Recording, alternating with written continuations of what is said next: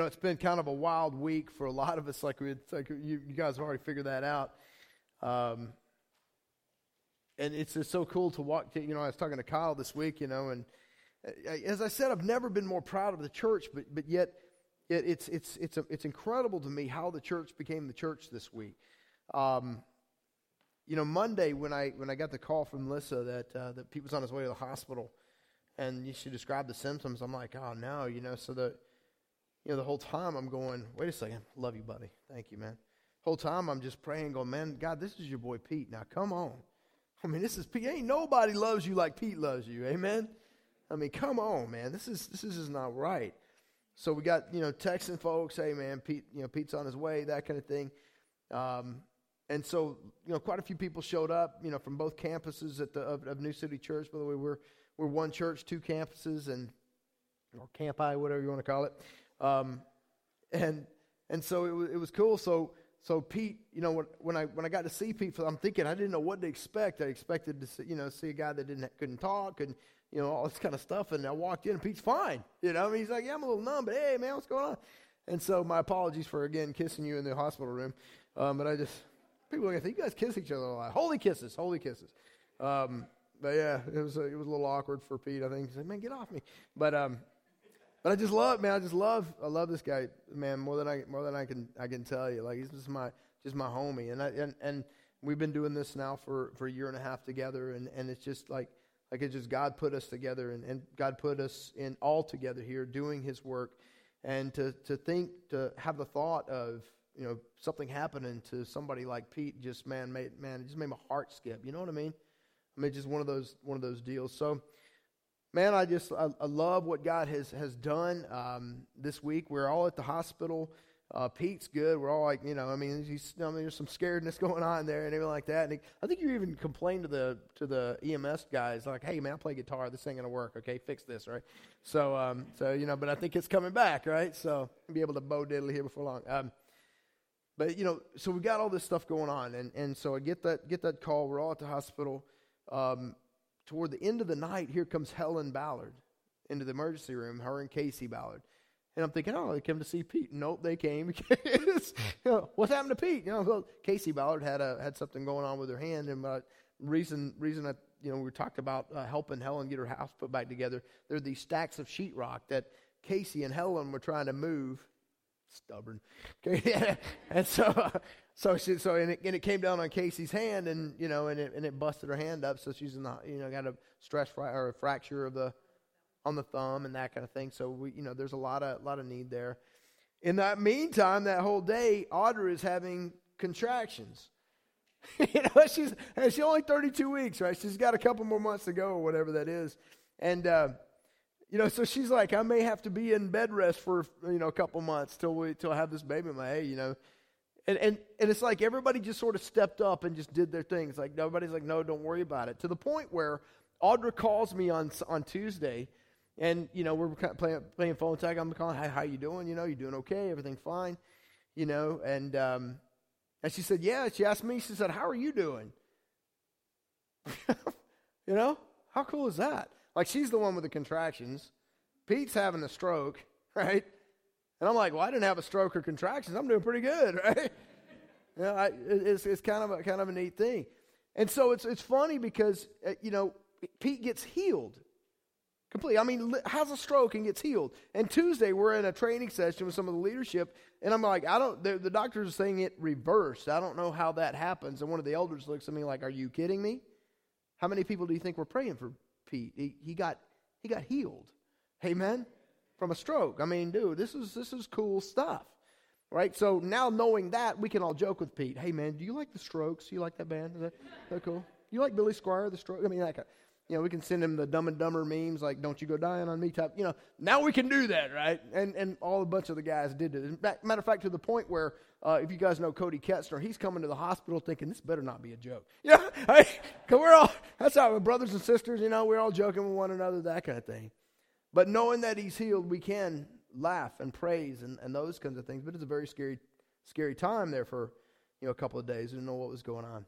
So we praise God for that, and we praise Him for all the things that He did this week.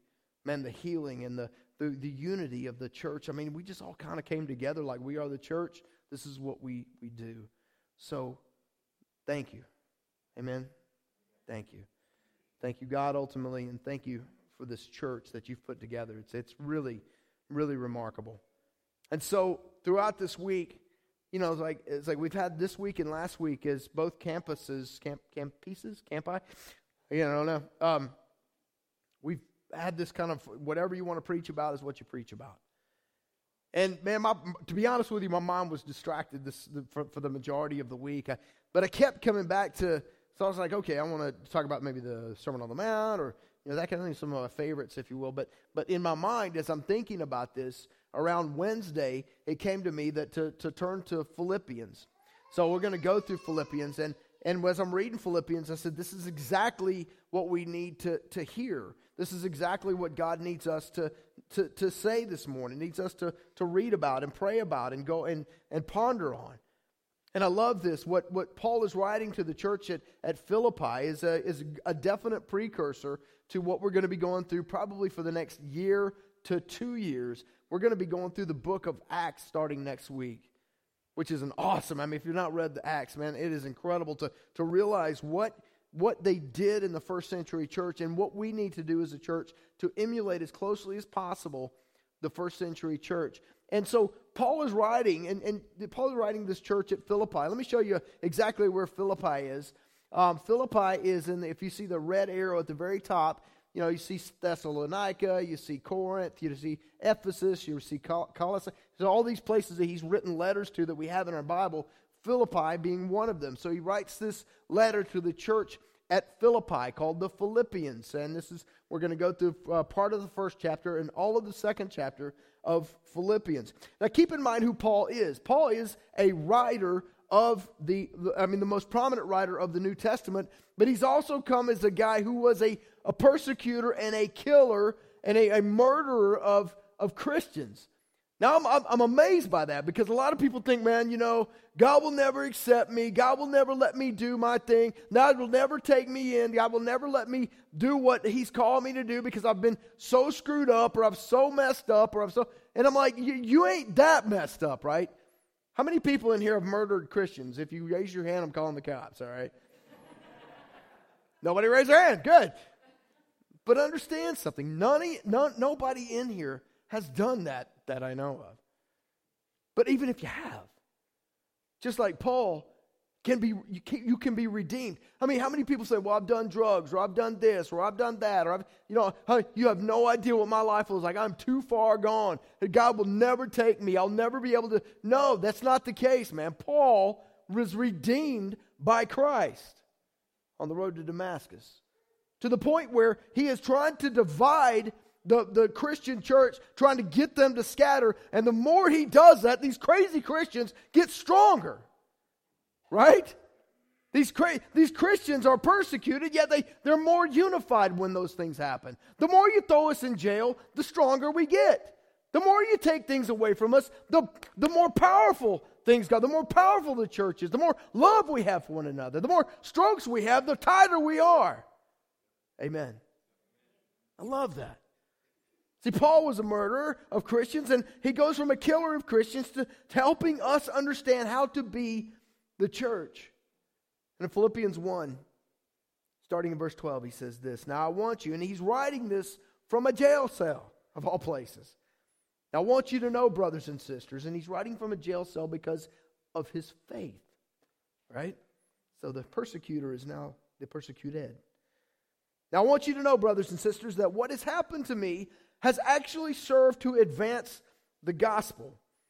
As a result, it has become clear throughout the whole palace guard and to everyone else that I am in chains for who? Christ. And because of my chains, most of the brothers and sisters have become confident in the Lord and dare all the more to proclaim the gospel without fear. And I love this because this shows that even the worst of the worst can be redeemed by God. And when the worst of the worst that are redeemed by God turn toward God, and then the enemy starts to ramp up the persecution, ramp up the problems, ramp up the issues. Man, it's like that just makes us stronger. It's like, bring it on. I love that. I love that. See, persecution leads actually to the spread of the gospel. You can start filling this out in your bulletins if you like. But persecution, the whole idea of us having problems, having trials, having struggles, having tribulation actually leads to the spread of the gospel. No wonder the world thinks we're bonkers, right? I mean, it's like, wait, you guys get persecuted, somebody tries to hurt you, you get thrown in jail, all of a sudden you got problems, you got issues, you got health, you got whatever that is, man, and it makes you stronger? Yeah, it does. Yeah, it does.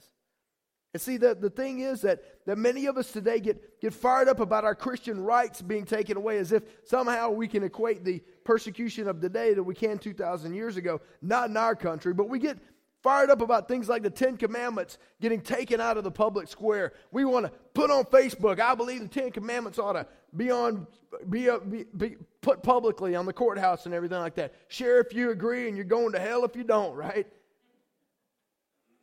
We want prayer back in schools. We want to do Bible studies at work if we want to. We want to talk to others about Jesus while we're being paid to do something else. Man, listen to me. Listen very close. If you hear nothing else about it, what we need to be doing while we're at work is working. Amen? You know why? Because if we're working hard, people, and the opportunity to talk about Jesus comes up, and it will, if you're living a life for Christ, it will come up. People are like, man, I love Jesus, like if you said that while you're slacking off at work and everybody else is having to do your work for you or whatever because you're out here doing Bible studies and whatnot, they're not going to listen to you, right? You catch what I'm saying on that? We should be better. We should be working more diligently while we're at work than anybody else around us because we're ultimately working for who? For God, exactly. Amen. Amen. Man, we talk about this prayer in schools, man, it drives me bonkers because we sit there, we need to put prayer back in school. We put it on Facebook again. Prayer back in school. Share if you agree. If you don't, you're going to hell. Right? But when prayer was in schools, were we praying? No, we weren't, right? It's like no. But as soon as, man, it gets to be an issue. As soon as that little bit of persecution, as soon as somebody takes something away from us, all of a sudden we're like gospel centered again, man. And so for me, man, here's what I want you to understand. Here's what I want to be thinking about. Now, I'm not asking us for persecution to come, or I'm not asking for things. But man, when it does come, I almost get excited because I'm like, good, finally, we're gonna be stronger as a church. May the gospel be spread. Amen? See, the growth of the early church almost came to a standstill in the early 300s when Christianity became legal. Like it stopped. From the first century to the 3rd century, Christianity spread throughout the Roman Empire like crazy. Put that map up again real quick. Like through all the Roman Empire, it spread all throughout that Africa, all that Europe, it was all over the place, right? And it spread to the point by the mid-300s, over half the Roman Empire called themselves Christians. And all of a sudden, we're the majority now. We have the political clout, and boom, all of a sudden it's legal now. And the Christians, rather than going, hey, man, through your trials and your troubles and your struggles and your persecutions, we're going to spread the gospel, we're going to show grace, we're going to show love. All of a sudden, we're like, woo, we're free. We can build buildings and be in public and all this kind of stuff. And people quit spreading the good news. Not totally, but ultimately, it almost came to a halt. And so when these things happen, I want us to understand this may be good for the gospel. Amen? Sounds weird, but that's why the world thinks we're weird. It is true, verse 18. 15? No, 15. I can get my focus. It is true that some preach Christ out of envy and rivalry, but others out of goodwill. The latter do so out of love, knowing that I am put here for the defense of the gospel. The former preach Christ out of selfish ambition, not sincerely, supposing that they can stir up trouble for me while I am in chains. And I love this next line. Listen to this verse.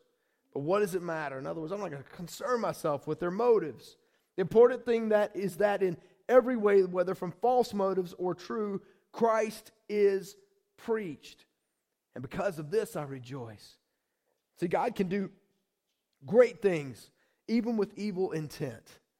See, he says, my sheep hear my voice. They know me. They follow me. I give them eternal life. It's like, man, even those who as long as Christ is preached. I used to be one of those guys like, that guy, man, he's probably like just nothing but looking out for money. All right, he's got some selfish ambition motives, and at this point, I don't care.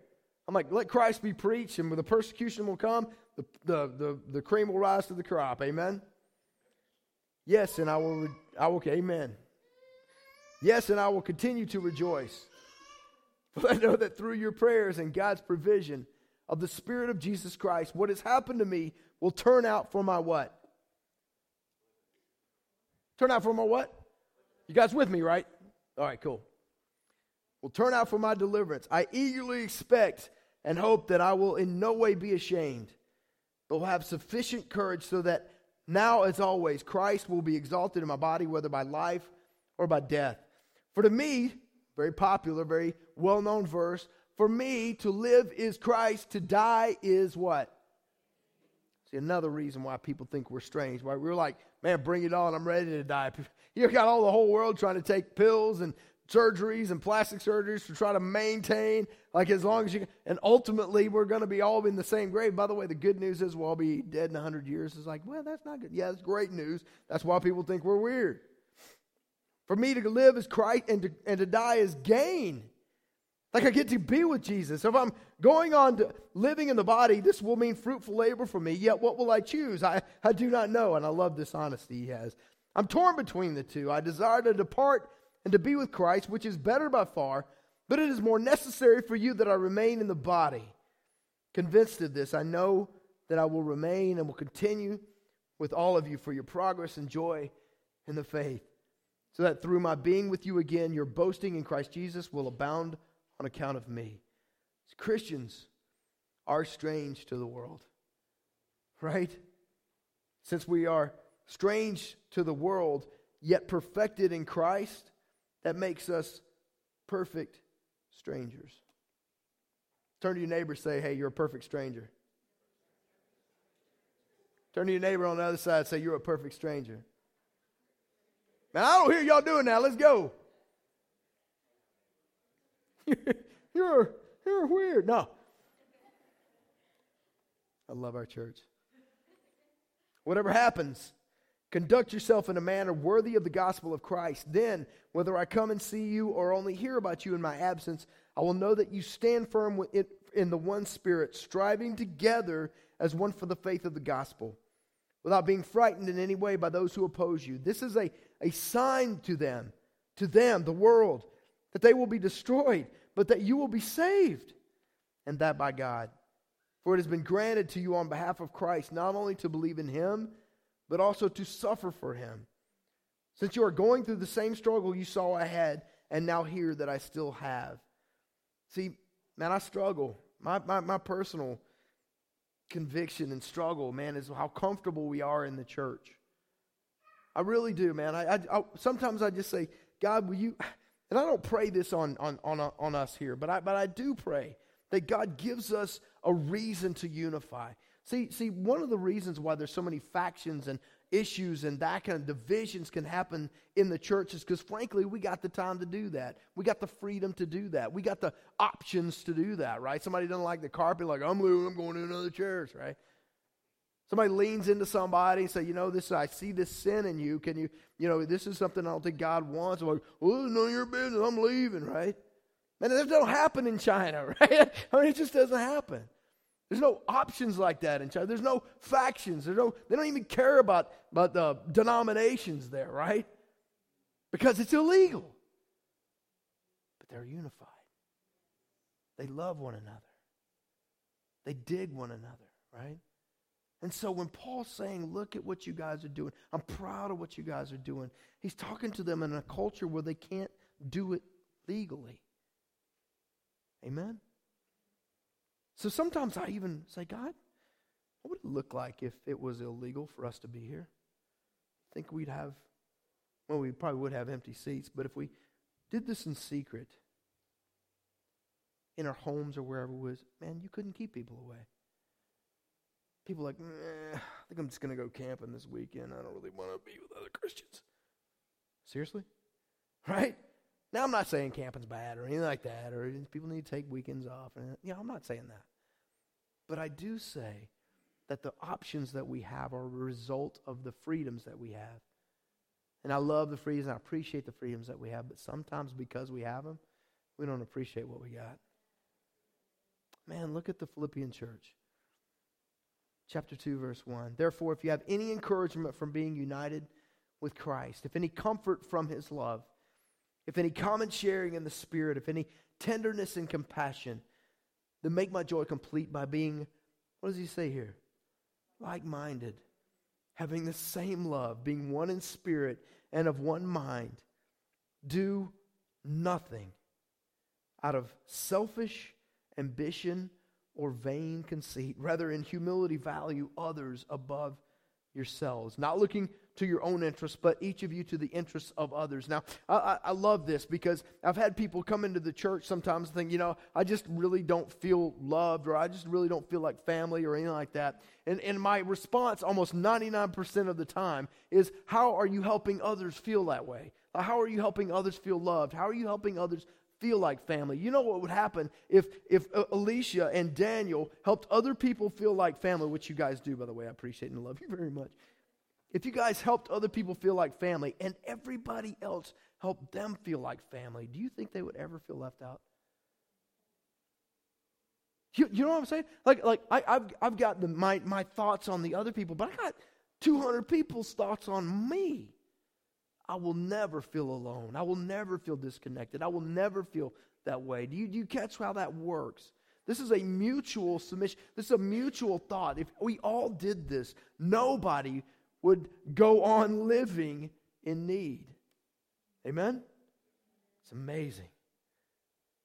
In your relationships with one another, have the same mindset as Christ Jesus, who being in the very nature of God, did not consider equality with God something to be used to His own advantage. See, if I was God, I'd be like, yeah, man, I need all the stuff, right? If I was God, deserves that, but thank God I'm not God. Here's God, comes in the flesh, doesn't use any of this to His own advantage. Rather, He made Himself nothing by taking the very nature of a servant, being made in human likeness, and being found in appearance as a man, He humbled Himself by becoming obedient to death, even death on a cross. Therefore God exalted Him to the highest place and gave Him the name that is above every name, that at the name of Jesus every knee should bow, and in heaven, on earth, and under the earth, and every tongue acknowledge that Jesus Christ is Lord, to the glory of God the Father. Therefore, my dear friends, as you have always obeyed, He loves this church. He loves the church of Philippi. Not only in my presence, but now much more in my absence, continue to work out your salvation with fear and trembling. For it is God who works in you to will and to act in order to fulfill His good purpose. Do everything without grumbling or arguing, so that you may become blameless and pure, children of God without fault in a warped and crooked generation. Then you will shine among them like stars in the sky as you hold firmly to the word of life. And then I will be able to boast on the day of Christ that I did not run or labor in vain. But even if I am being poured out like a drink offering on the sacrifice and service coming from your faith, I am glad and rejoice with all of you. So you too should be glad and rejoice with me. And listen to what he says of the next few. We're almost done here, guys. I hope in the Lord Jesus to send Timothy to you soon. Timothy is his son in the faith. He's got a couple of sons he's going to talk about in the faith here. That I also may be cheered when I receive news about you. I have no one else like him who will show genuine concern for your welfare. For everyone looks out for their own interests, not those of Jesus Christ, but you know that Timothy has proved himself. Because as a son with his father, he has served with me in the work of the gospel. I hope, therefore, to send him as soon as I see how things go with me. And I am confident in the Lord that I myself will come soon. But, everybody say but. But I think it necessary to send back to you Epaphroditus, my brother, co-worker, and fellow, what's that word? Soldier. Book of Philippians is often called the book of joy, but it has a lot of war language in it because we're in a fight here. Yeah, go right ahead.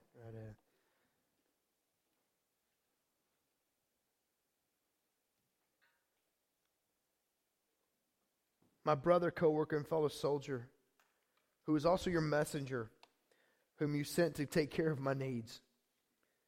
For he longs for all of you and is distressed because you heard he was ill. Indeed, he was ill and almost died, but God had mercy on him.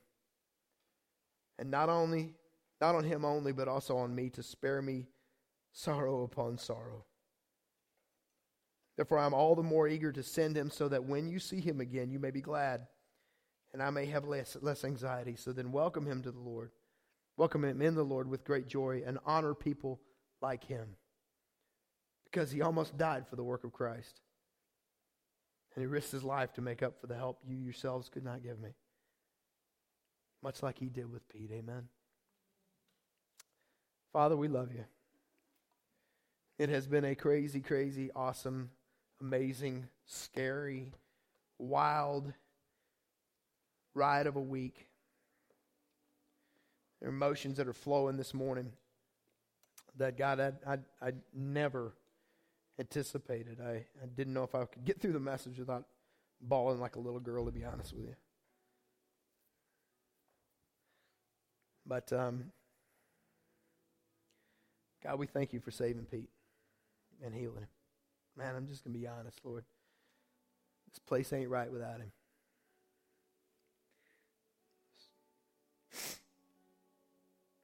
You are complete. You complete everything here. Your Holy Spirit is all we need, God. And we thank you for sending people like Pete, like Helen, like the Shueys, like Lissa, man, God. We thank you for them. Thank you for the folks that were able to step up this week. For Kyle and Joan and Keith and Lisa and Daniel and Will, who even switched. I mean, it's like God, it's a perfect example of your family. We've got one that needs to take some time. Everybody just sort of shifts over, no problem. Boom. What a church you've made. What a church you've made. To the point where people were calling me, asking me if I was okay. God, I think that what you have made here is a church very similar to the church of Philippi, where people actually look out for the interests of others. That there's nobody here, God, that needs to suffer in need or in want. Mostly need that we can't provide for one another. We've already got people that have come to me this morning saying, Helen's house is taken care of, don't worry about it. It doesn't mean that we need to stop working for Helen, Lord, but just guide us in that, God. Guide us completely in that. We pray for the Kerwins. They've got all these medical bills now, God, that we pray that tonight we knock some of that out, if not all of that out, when we give the offering at Rekindle. Pray for the Shueys if they are still in limbo with their house. All these folks that are here, Lord, serving and giving, that are just your people, that make great sacrifices to serve here. God, I ask that you bless them immensely. It is in your Son's amazing and incredible and beautiful name we pray. All God's people said, amen. I'm going to ask the ushers to go ahead and come on forward. And we do have, if anybody needs to be baptized this morning, come forward. We had a baptism this morning. Stephanie Hyde, be praying for her. Because as soon as you take that first step of obedience, kind of like what Paul, what happens to us is like the enemy sort of ramps up his game, right? It's like, I got to stop this person from helping anybody else know Jesus, right? So pray for Stephanie, man. She took a great step, great leap of courage and faith this morning. So if anybody else needs to take that step, man, the water is warm. I got that confirmation. We didn't screw up the heater yesterday. But let me pray for this offering, because this is an honor and a privilege to be able to give to God what's already his. I mean, it just blows my mind. God should demand it all from us, but he's like, no. If you're a tither, he's like, yeah, keep 90% of what's mine. It's cool. What a great God we serve. Amen. Father, we pray for this offering. It is an honor and a privilege to be able to do this with you, for you. And may you take this money and put it to the use that you see fit. Get us out of the way, God. This is yours. It's in your Son's amazing name we pray. All God's people said, amen.